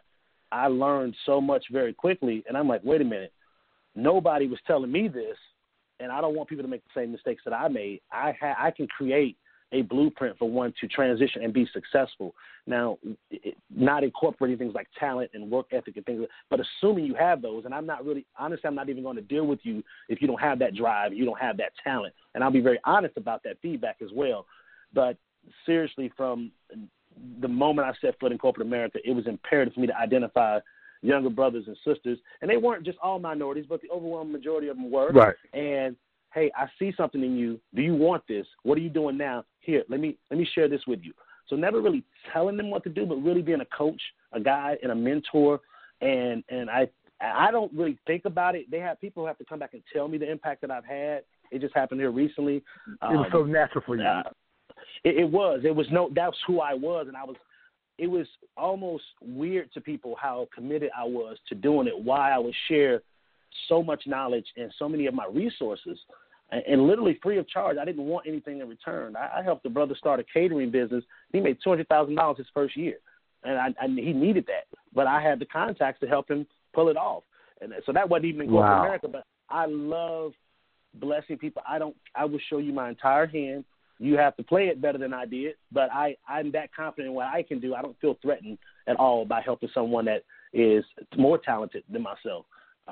So yes, that was. Let's talk about that one thing right there. Let's talk about what you just said, because when you say you're one of those who accuse us of not doing enough of it, and again, this is speaking to your background or whatever, and I will, as you said, when we were together at the academy, I remember. That in a sense, that selfish streak that you talked about, you know what I mean? But I loved over the years how, because of the love that we showed you, he was like, okay, if y'all are sincere, I can rock with this. And you literally became, the person who had a selfish streak to the person who would give his last. Like, you really became that person. It just took us showing you that, nah, bro, you really our brother. Like you can't do that. So I remember that, Mickey, to this person. And then when we look at those out there who still will not do it, they won't show their hand because they feel like there's going to be a leg up. Like what can you say to others to say, look, this is how it's worked for me. You're not going to hurt yourself to ensure somebody else is okay. But I think people literally think they're going to hurt themselves. Because why else would we not look out more than we do? Well, if I had the answer to that, I think I would be rich because I would have a heck of a book. And maybe we're figuring it out right now. So thinking about it real time, I would say you really got to keep your ego in check, first of all. If you truly are a confident individual and you truly are a talented individual, in my mind and through the paradigm through which I view the world, then it is almost impossible for me to feel that way. So one needs to take a self-inventory first and get yourself together and get your confidence in check so you're not feeling threatened, or beef up your skill set so that you can be comfortable sharing that knowledge. I'd say if you haven't done it, try it. Just start with one person, though. It sounds really cliche, right? But it's usually that young brother or sister that just came in on the job. You know, they just bought some brand new clothes from Marshalls because they ain't got any money and they trying to come to work. And you teach them how to conduct themselves in a corporate environment. You teach them how to speak, how to communicate properly via email and some of the minutiae, the details of how, yes, this is how you're going to be perceived, and that doesn't have to be a motivation, but focus on conducting yourself, presenting yourself properly. But at the end of the day, and I will say this probably 2 or 3 times before we're done, you have to perform in the job as well. So teach them how to do their job well. I worked in sales. There's generally a sales process. There's education around that. There's customer relationship management, closing deals, negotiating, so on and so forth. So I would literally take them through every aspect of what a successful deal looks like or a successful interaction, and it's one piece at a time. So it really is, it has to be a commitment to some level. That's why I just start with one and invest. And keep in mind, you're talking about someone with a pretty ignorant baseline. They probably just came off of from their fraternity, doing community service and a step short or whatever, and doing the college life thing. They don't know, so start with the basics, right? Things you shouldn't have in your cubicle, whatever it is. But it's something that Coach DeBerry used to say is the sound execution of basic fundamentals. Get them sharp on the fundamentals at the very least. I love it. Well, we're actually up against the break. We're going to actually go ahead and play the full Taylor Pace, I Really Want You. So we're going to let people hear this music because we want to get hot and heavy coming out of this track. Again, I know this is your lead single, so I want people to hear this and listen to the words because this brother is bringing back real R&B, and all we got today is a bunch of sex. So y'all are definitely changing the game, and I want to talk about that decision and how it affects the landscape of the music industry. So we'll be right back. You're listening to the Mental Dialogue Talk Show. But all I ask is that you think. I get it. Okay, baby. Well, I got to get off the phone. All right. I'll call you a little bit later. All right. Bye.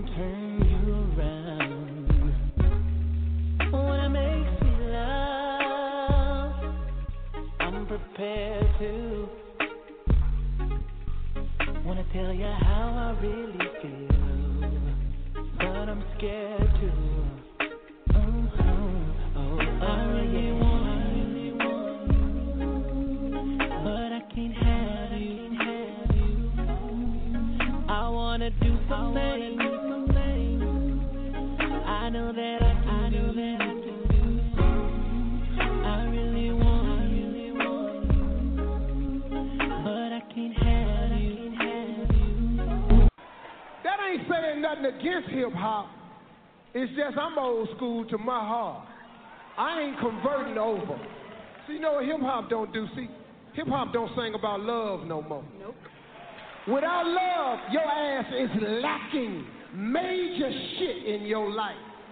Your punk ass running around talking about all the women you got. If your ass ain't in love, your ass done missed the whole ship. That's what I love about old school. They sing about love.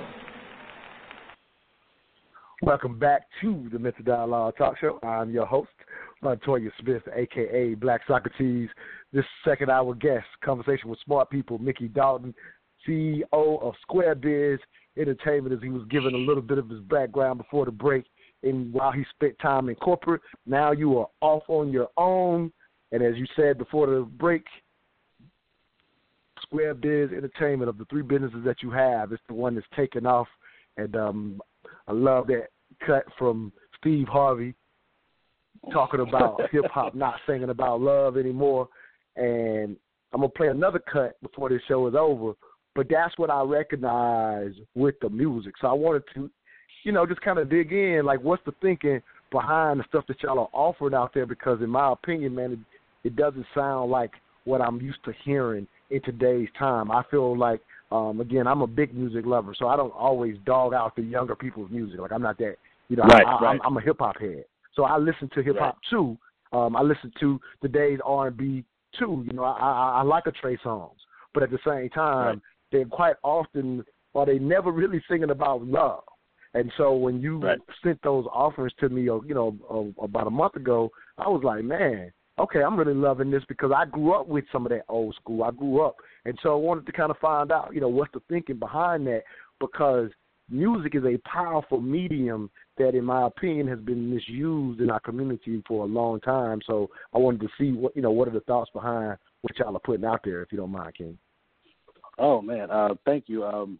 First of all, I appreciate the promo in the pub like that, but you touched on really what it is, man. It's the world is devoid of a lot of love right now. We're not very tolerant. Everybody's hypersensitive, and the one thing that's universal in all of us, even the most mentally challenged person or someone that has some serious issue, there's love in all of us. So for me, I am a very loving individual. I like to think I'm a romantic individual, but I think to be able to articulate one's feelings about the people that you love or the people that are close to you, or to simply capture an emotion or and bring it to life, to personify that by way of words, that is the beauty of it for me. My wife has been a huge inspiration in my writings, and she's the one that really encouraged me to push me over that hump. So talking about my love for her, my love for my family, love is universal, and I wanted to deliberately focus on that, particularly with this first album release that we're doing. And I'll tell you some other things we're doing later. But that's really it, man. Just get people back to the basics, and love can be the cure for all, particularly for hate. And, that's the shortest answer I can give you. No, I got it. And this is what I understand. Your artist name is Taylor Pace. So if you want to kind of speak about him or whatever, did you assist with writing this one as well, if I could ask? Or go ahead, okay. Absolutely. Yeah. No, so let me tell you about Taylor Pace. And it is a blessing that I met him, and I met him through a mutual friend who's a singer. And I had all these songs. I've been writing for 20 years, man. But about the last 7 years, I really started focusing on songs. And I have a lot of poems as well. But I didn't know how to really get that process done. So I had to teach myself the business side of the music industry and how to make this happen. And I realized I needed a producer. And so I originally just met with him to get the songs produced as demo tracks. And I was going to shop them to publishing companies and publishing libraries and to artists directly, or try to find my own artist that could sing based on his demo. But he was so good, and it was so natural for him that nobody could sing the song better than him. So I just approached him and said, hey, why don't we just drop an album together? And then that started this process of our creative process together. And I think he's on the line. But if you want to hear more from him, I do want to give a shameless plug. Follow him on Instagram and Twitter, please. It's M. Taylor Pace, so Milton Taylor Pace, M. Taylor Pace on Instagram and Twitter. And he's Taylor Pace Music on Facebook. I would really appreciate the follow. And just check out the the releases that we have. So that's how I met him. And I wrote the first album. I wrote the entire album, every lyric, every word. We do collaborate, and he has some creative freedoms as well. I think he would tell you I'm pretty stubborn and pretty particular about how I want it done, because those are my words and I want them conveyed a certain way. He also writes songs as well, and our second album of releases is going to be predominantly him writing all those songs. So I treat him more like a partner than someone that's signed to my label, so to speak. And he's a multi-instrumentalist. No, I love it. And if Taylor's out there, press 1, Taylor. We'll get you on the air with us for a little while as well. So if you are able out there to hear me, make sure you press 1, and we'll get you on the air with us as well. Because, again, I'm loving these offerings. And I want to kind of go, to a certain extent, a little deeper in reference to, and I was already kind of mentioning it when we were talking about Steve Harvey saying, hey, hip-hop doesn't talk about love anymore. But I know at the Mental Dialogue Community Club here in Atlanta, quite often you'll see a lot of back and forth about, for example, the role that hip-hop plays when it comes to our youth today, and that kind of thing. And so one thing I figured out some years ago, and again, I'm a hip-hop head. I grew up with hip-hop. I'm the same, we're the same, you and I, we're the same age as hip-hop. You know what I mean? So we are hip-hop heads. Exactly. But with that said, though, I've thought about it for years ago from this standpoint. Some people go as far as to try to blame the music for a lot of the issues we're seeing in our community. I don't go as far as to blame it, but what I will say, and I just kind of want to hear your thoughts about this as well, Mickey, is the idea that our youth quite often, music expression is the universal expression. And if the music that you're listening to now, when we grew up, music covered all emotions. And now we're in a situation where it's not covering all emotions, love, all scenarios. And so I see youth quite often who only listen to certain types of music all day long. And when I end up writing, because I like to write as well, not necessarily write for singing, but just, I like to write. And I remember writing something that's never left me, and it's the idea that if this is what you listen to all day, how will you ever know how to love a woman? And your best form of expression for love is typically in your music. And if you've never heard type of music, it actually stunts you in your relationships with others. Because as you said, we all have love in us. We're going to try to seek it out anyway, but it's typically dysfunctional. And I think we have to recognize how powerful music is when it comes to our relationships. Any thoughts on that, King? Yeah, absolutely. So I think, I agree with you that it certainly does have an effect. And there's a multitude of factors that goes into what has an impression on a person in their life. So I would never blame the music. So what you're saying, though, I grew up, my father was a musician. My father could play the saxophone beautifully. I used to watch him literally serenade my mother in the house. I have poems from him from 1970, 71. The actual poems he hand wrote to my mother, probably 100 of them. So I grew up as a child watching my mother be serenaded and nurtured and romanticized, if you will. And so I wanted that.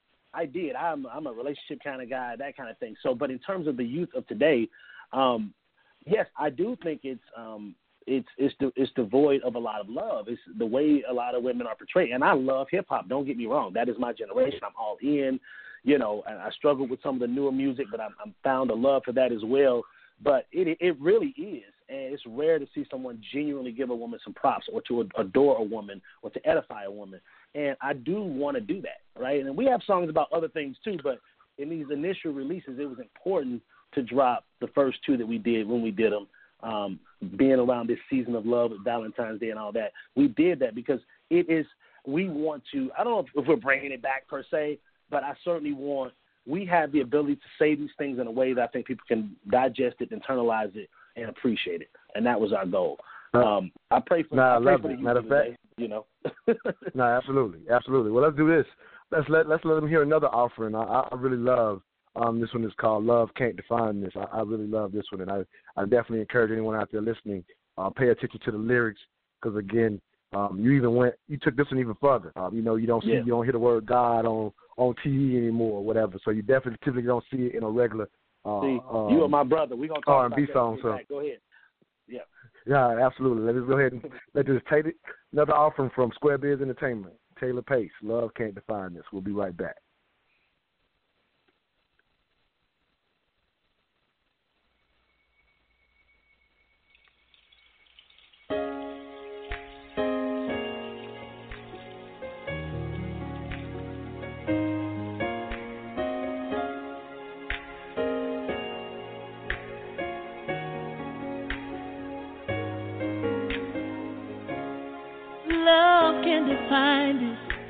Can capture all your sweetness and your kindness.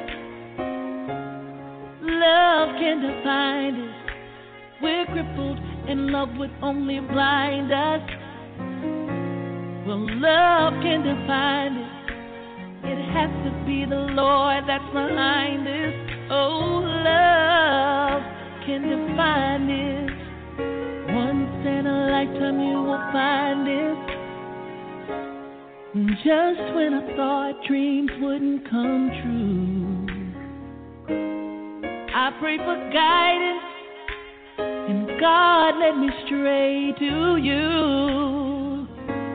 And you made it clear from the start, there were no games I could play.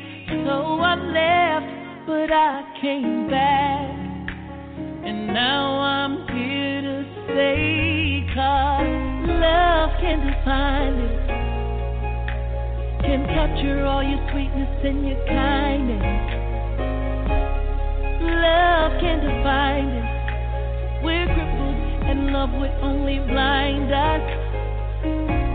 Well, love can define it. It has to.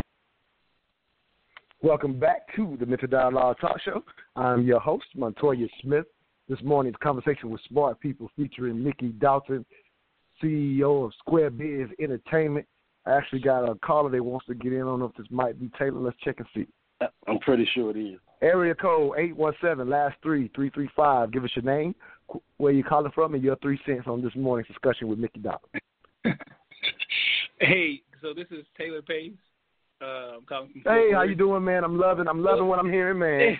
I'm loving it. Well, thanks, man. It sounds good on the radio. I like that. I get used to that. Hi, I can dig it. Yeah. We need to blow those up, man. But yeah, glad to have you on. So yeah, we'll keep you on with this for a few minutes as well.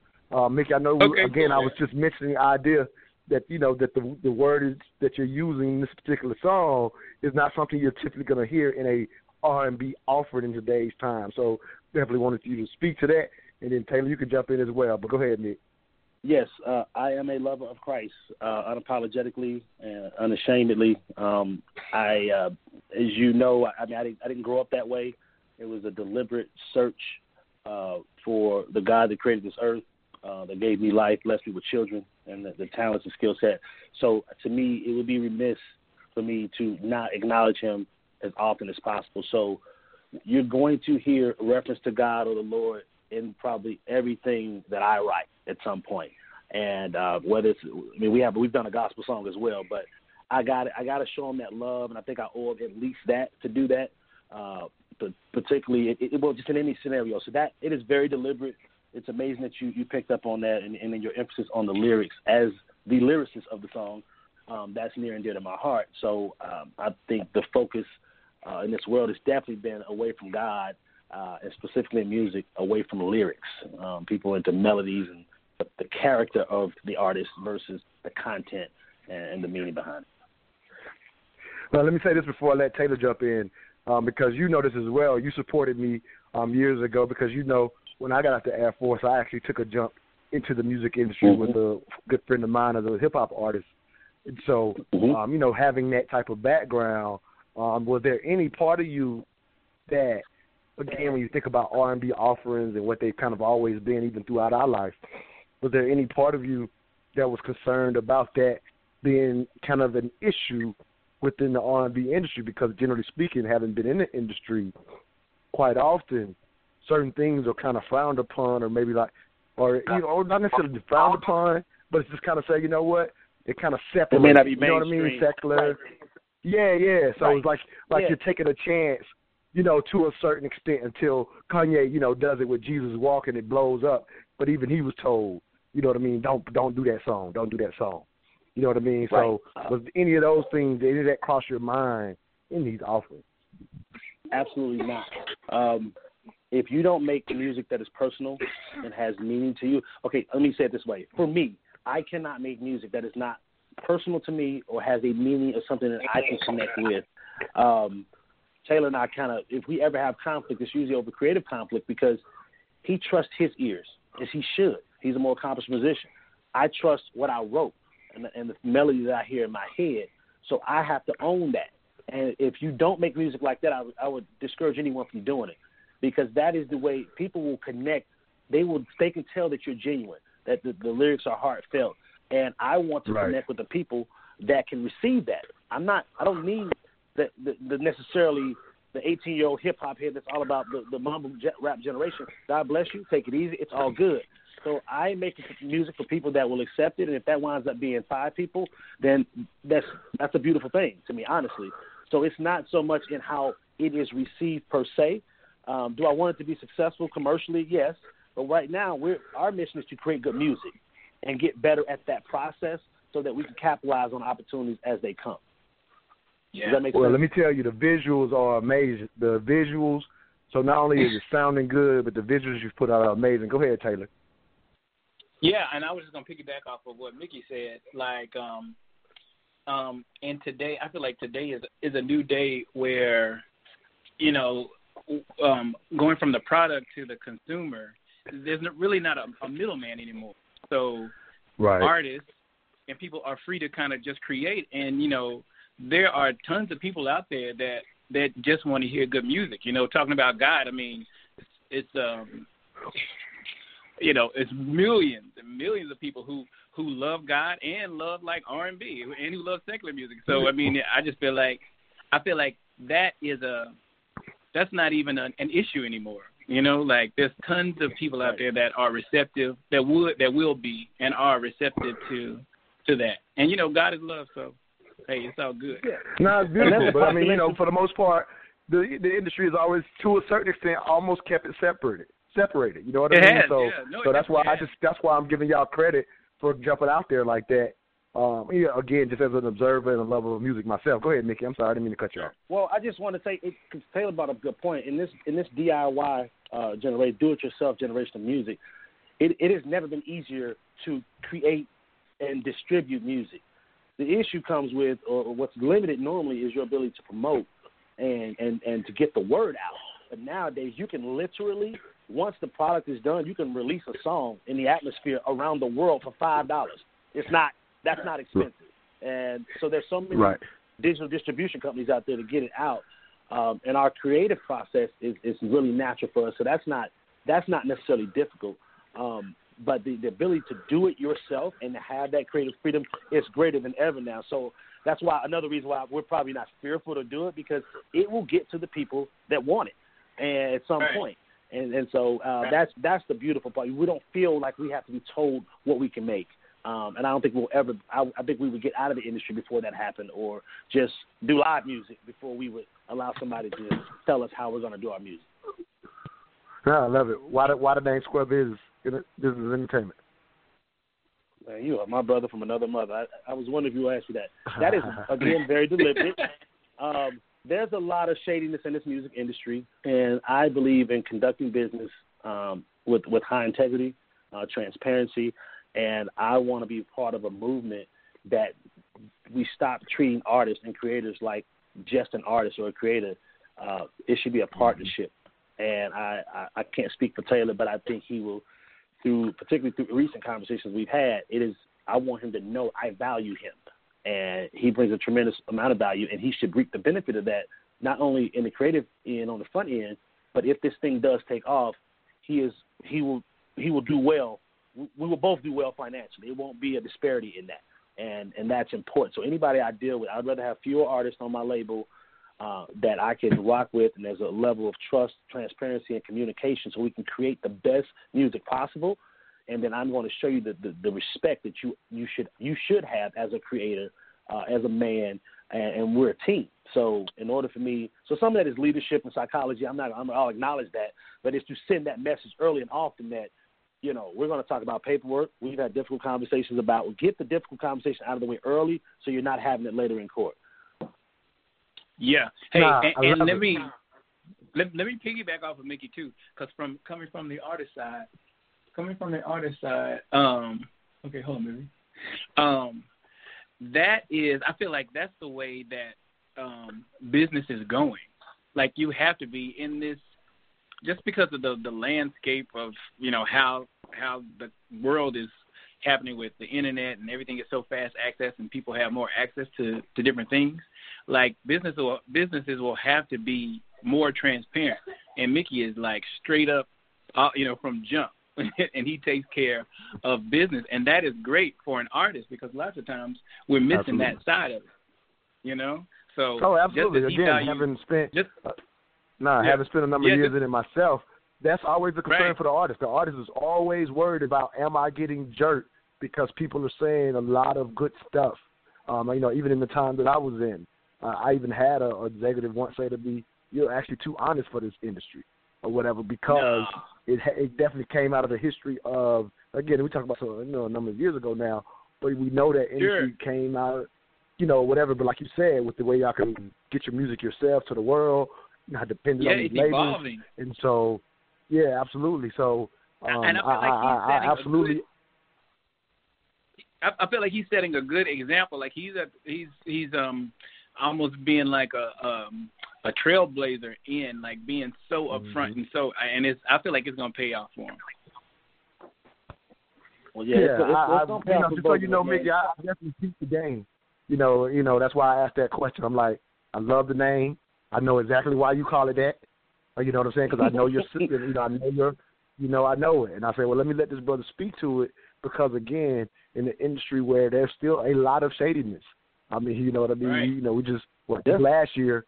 Rihanna was still getting jerked out of millions or whatever, and not, you know what I mean. But just to, somebody even on that level can get jerked or whatever. So I want to definitely highlight and give you credit. Taylor, thank you for being with us, man. I'm gonna go ahead and rock this last segment with Mickey, man. But definitely glad you got a quick call in, man. I'm loving the music though, for real, absolutely. Awesome, man. Thank you. Nah, absolutely. Peace. Well, Mickey, we can talk about a bunch of things. We're gonna move this last segment into an area of some things that's happening today. Because one thing you and I have never been bored of is being able to discuss anything that's happening out here in the landscape. And so, so again, well, matter of fact, what we'll do before we go to this break, if there's anything else you want to highlight about the music specifically before we go to this break, I'm gonna kind of just give you the floor. Then we're gonna go to a break and discuss this Gucci. Right. I want to do that. How long do I have? 3 minutes? 2 minutes? You got about 2 minutes, brother. So yeah. Okay. I'm gonna give you 2 minutes to kind of lay it out for Square Business Entertainment. Anything you got coming, go ahead and lay it out, and then we'll do it at the end again too. But go ahead, King.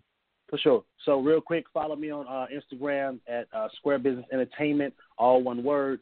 The number 4 Square Business on Twitter and Facebook. M. Taylor Pace on Instagram and Twitter, and Taylor Pace Music on Facebook. Real quick, advice to artists that I will give, or label owners, if you're out there, you're in the industry, I want to give you a few pearls real quick. Learn the business. Understand how you get paid. Understand what a good contract looks like, and create leverage for yourself by increasing your skill set. Don't just be an artist. Learn to play an instrument.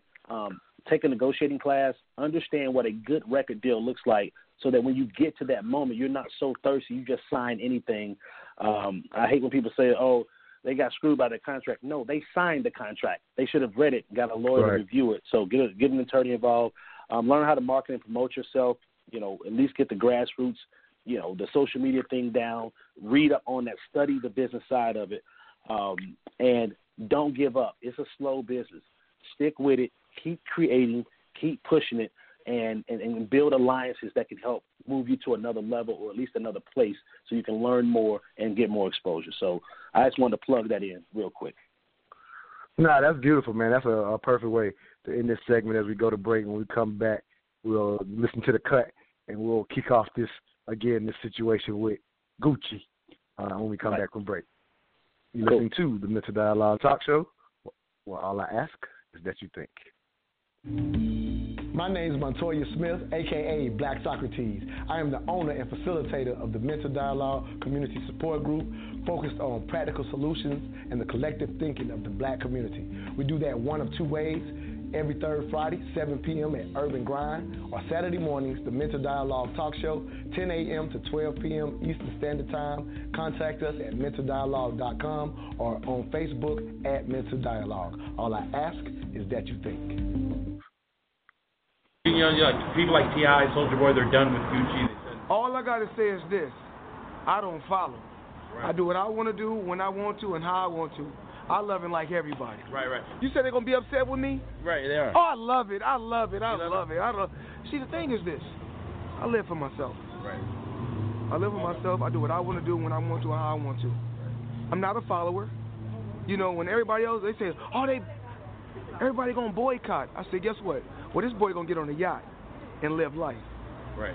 But you don't feel that they were disrespectful making the balaclava, the blackface? My thing is this. Sure. We all know racism still exists. Right. But that's not going to stop my drive. I got friends from all walks of life. And to me, of course, Black lives matter first. Right. But my thing is this: I'm going to continue to go out there, live life, and be happy. And be positive. Okay. I wear what I want to wear, when I want to, and how I want to. Nobody can stop my drive, and nobody's going to tell me what to wear and what not to wear. Welcome back to the Mental Dialogue Talk Show. I'm your host, Montoya Smith, a.k.a. Black Socrates. This morning's conversation with smart people featuring Square Biz Entertainment CEO Mickey Dalton, as we just hear the cut from Floyd Mayweather, basically saying, hey, he's going to keep rocking his Gucci after the controversy of the blackface gear they pretty much put out, and people are calling for, T.I.'s calling for boycott. Matter of fact, T.I. made a song, I don't know if you probably heard it, made a song about Floyd Mayweather, saying that, hey, he's not out here supporting the community when you have a company that's basically disrespected the community this way. But we also know, I don't know if everybody knows, but hey, Gucci sales are up, even amongst this controversy. So there's a lot that goes into the thought process for any time we have these different transgressions that continue to happen with these companies. So any thoughts from you, Mickey, on, what you saw recently, how you feel about Floyd saying, hey, I'm wearing what I want whenever I want to, forget y'all. Go ahead, King. Right. So I want everybody to know, Smitty and I did not discuss this beforehand, so I don't know where he stands on it. And I'm going to challenge some people to think about this. Previously on some shows you've heard me make comments about groupthink. And groupthink, for those that don't know, it is, in the simplest terms, it is everyone defaulting or gravitating to the more popular opinion or the more dominant opinion, even if one may or may not feel that way. I think it's something that plagues a lot of people. I think it definitely is prevalent in the African American community, particularly issues like this. I want to be very clear. I think it is absolutely impossible for an entire creative team to make a product like that and somebody doesn't say something or someone doesn't feel it. Now, I've been in corporate America. There's a lack of courage in a lot of these environments, and some people may have noticed it and felt it and didn't say anything. So I don't agree with the sweater. It took me back. I think it was definitely irresponsible in some sense, or in a significant way, and people have a right to be offended. Now, with that, and what I want to get to is this concept of 2 points I want to make. The concept of groupthink. We have to fight this more. Some people out here, some African Americans out here, noticed it, felt it, but they're not at this level of outrage that, say, a T.I. or a 50 Cent is. And I'm using their names just because they're bigger names, charismatic leaders in the community. But there's a lot of people that feel that way. There are other people that are neutral about it, and some people honestly just don't care. And what I want to, and to my second point, we have to learn, particularly as black people, but as Americans, we have to learn to respect other people's views on things. I'll tell you a quick story about the Starbucks thing when it went down. And I got to give my wife a shout out on this. So I'm like, can't go to Starbucks anymore. They don't mess with black people, do that.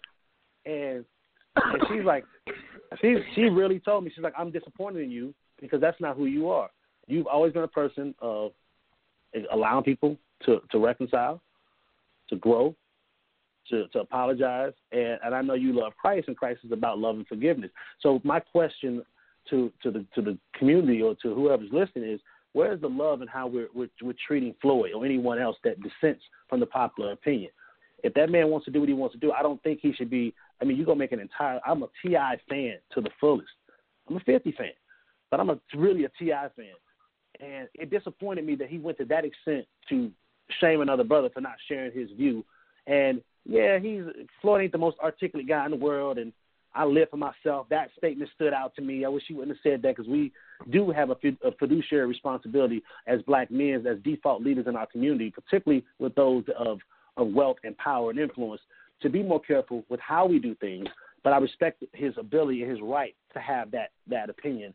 But overall I'm disappointed at our lack, our unwillingness to forgive, to show that love, and give Gucci also the chance to reconcile. I shot you an article yesterday, Smitty, and I wanted to read a brief piece out of it if I could. So keep me on track. Please do. Yeah, absolutely. Go ahead. But yeah, go ahead. This, to me, what I teach my children and what I encourage people around me that I'm close with, accountability is huge. We are going to make mistakes.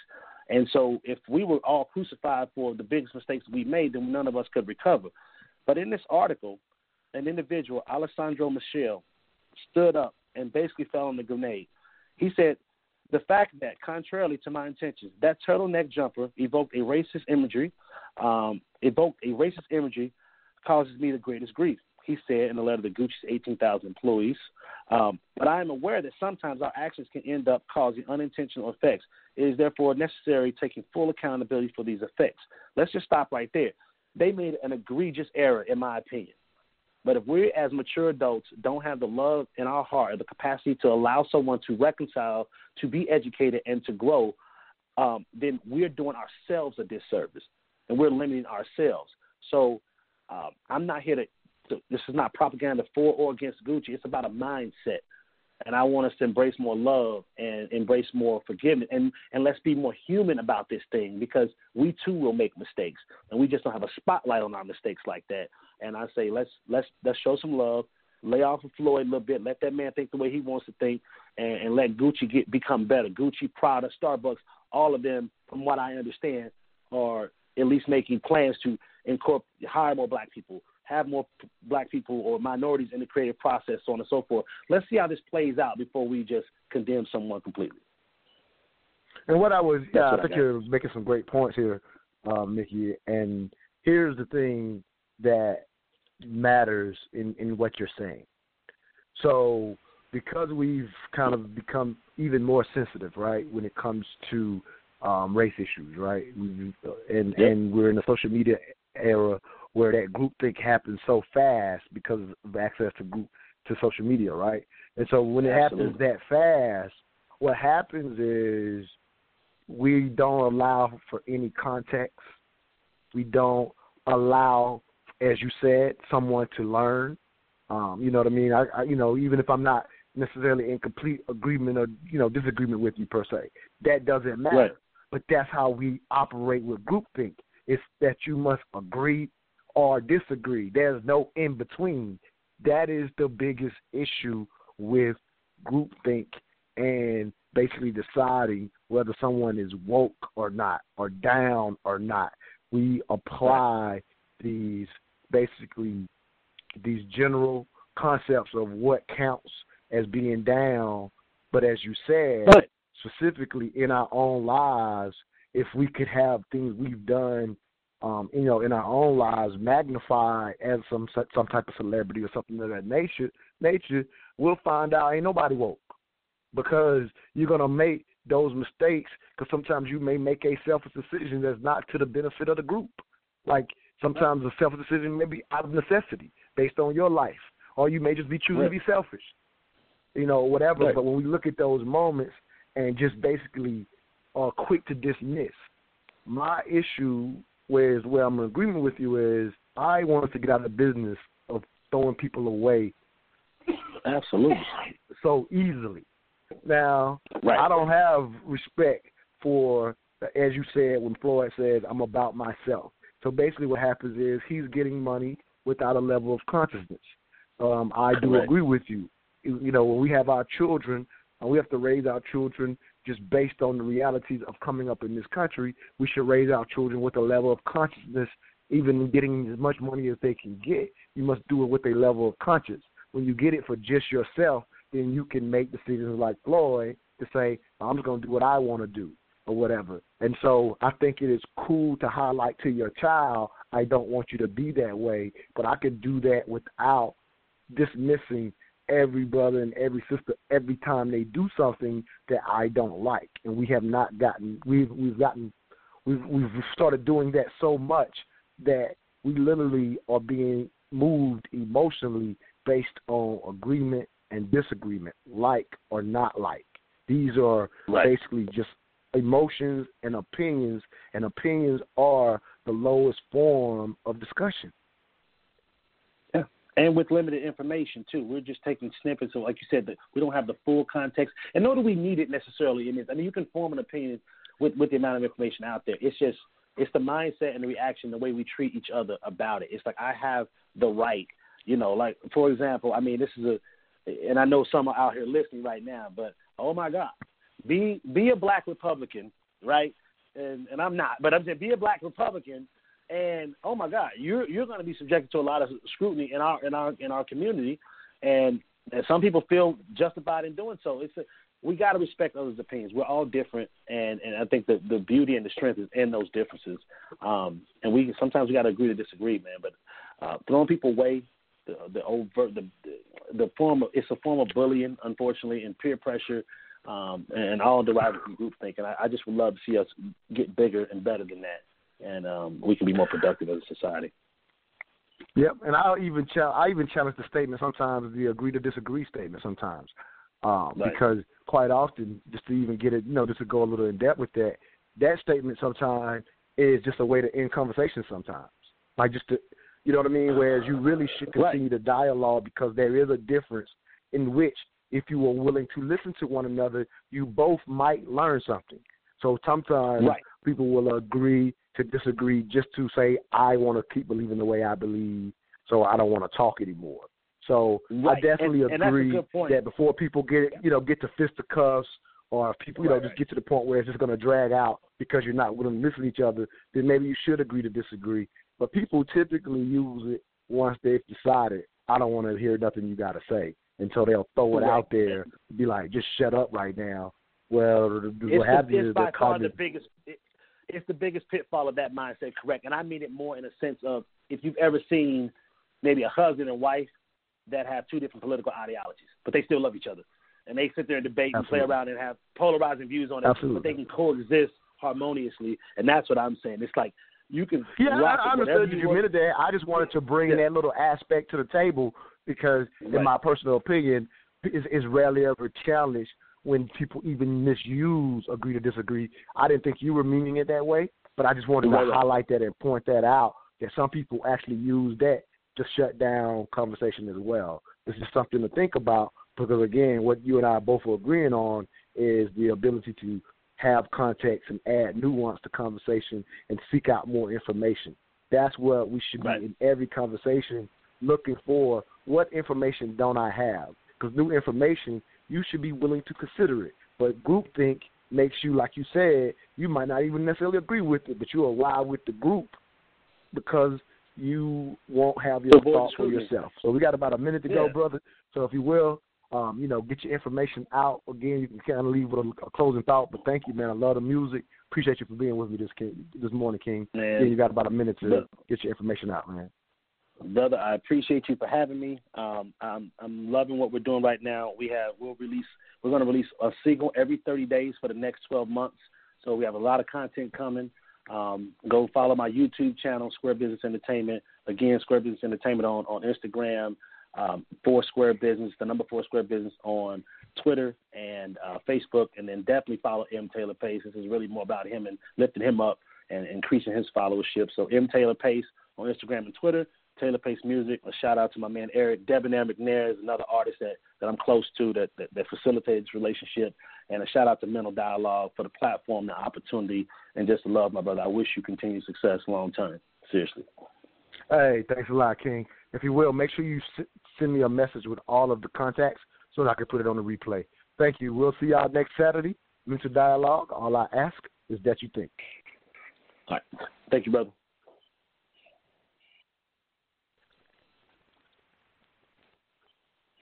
Hurry into Old Navy one day only today. Get 50% off all outerwear. Plus, get cozy socks for just $2. Yep, 50% off all outerwear and $2 cozy socks. One day only today at Old Navy and OldNavy.com. Ends tonight. Valid 2/17. Exclusions apply. Hi, Fashion Hotline. Hi, this President's Day, my family wants to exercise our right to cute new styles. I vote for Old Navy. Old Navy? Yep, the new styles you want now are up to 50% off store-wide. Get new tops, new dresses, and new jeans for the whole family on sale now, including women's Rockstar jeans. Up to 50% off store-wide? And buy online and pick up in store for free. Jeans start at just $15 for adults, $10 for kids at Old Navy and OldNavy.com. Now that's democracy in action. Rush in for up to 50% off store-wide. Hurry, ends tomorrow. Valid 2/11 to 2/18. Select styles only.